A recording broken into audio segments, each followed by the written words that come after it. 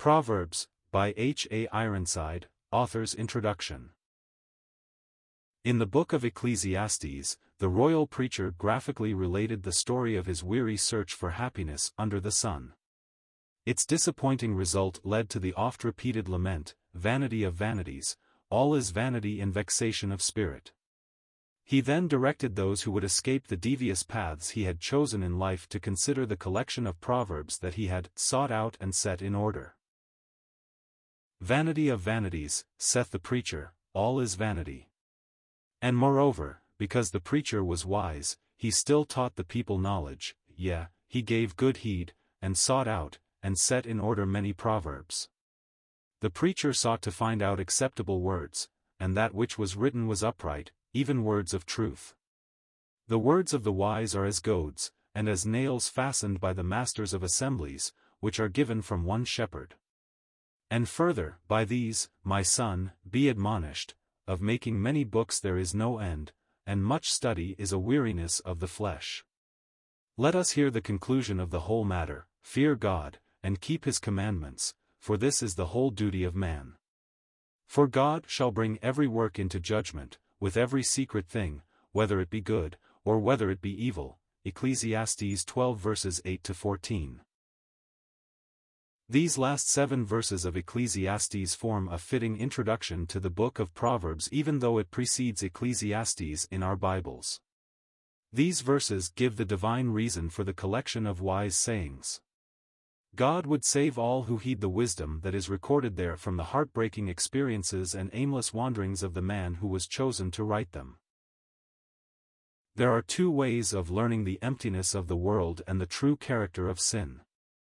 The most common way is to tread the thorny path oneself and thereby taste fully the bitterness of departure from God. The more desirous way is to accept his word regarding the character of sin. This enables the obedient disciple to say, concerning the works of men, "By the word of thy lips I have kept me from the paths of the destroyer." Psalm 17 verse 4. The bitter disappointments, the skeptical darkness, and the weary heart of Solomon, a result of trusting his own wisdom, are strongly delineated in the record of the tempests of his soul. This confusion need never be the portion of the child of God who orders his steps in the truth. Human collections of wisdom and instruction are only the thoughts of men like ourselves.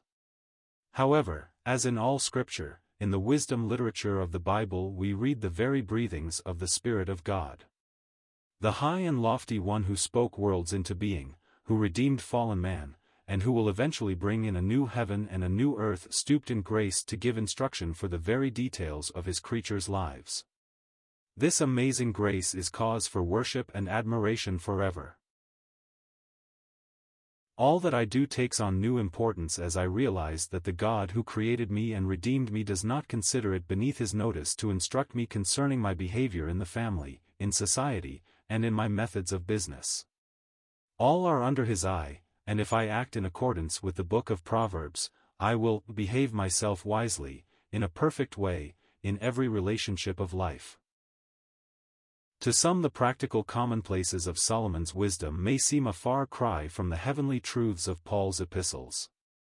But to the balanced Christian the teachings and warnings of Proverbs will have their place alongside the precious truths of Ephesians. The ribbon of blue on the border of the pious Israelites' garment represented the heavenly character of the believer's habits.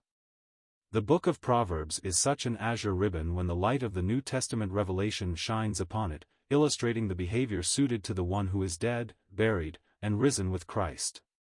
True, these glorious doctrines of salvation will not be found stated in the Old Testament, they belong to the special unfolding of truth revealed through the Apostle Paul.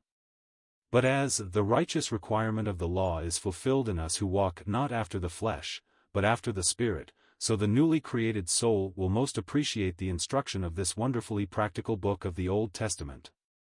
Like all other Scripture, it has been written for our admonition, upon whom the ends of the ages have arrived.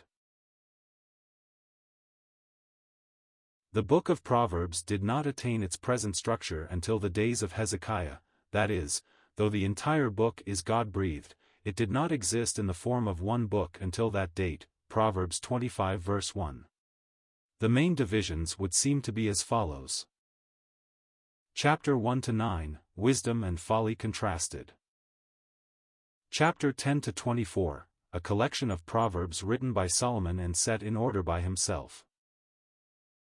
Chapter 25-29, also proverbs of Solomon, which the men of Hezekiah king of Judah copied out. Chapter 30, the sayings of an otherwise unknown sage named Agga the son of Jakeh.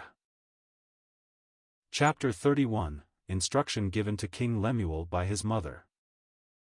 This is the arrangement of the book we will now study. As a part of all Scripture, we may rest assured we will find it profitable for doctrine, for reproof, for correction, and for instruction in righteousness, helping to perfect the man of God unto all good works.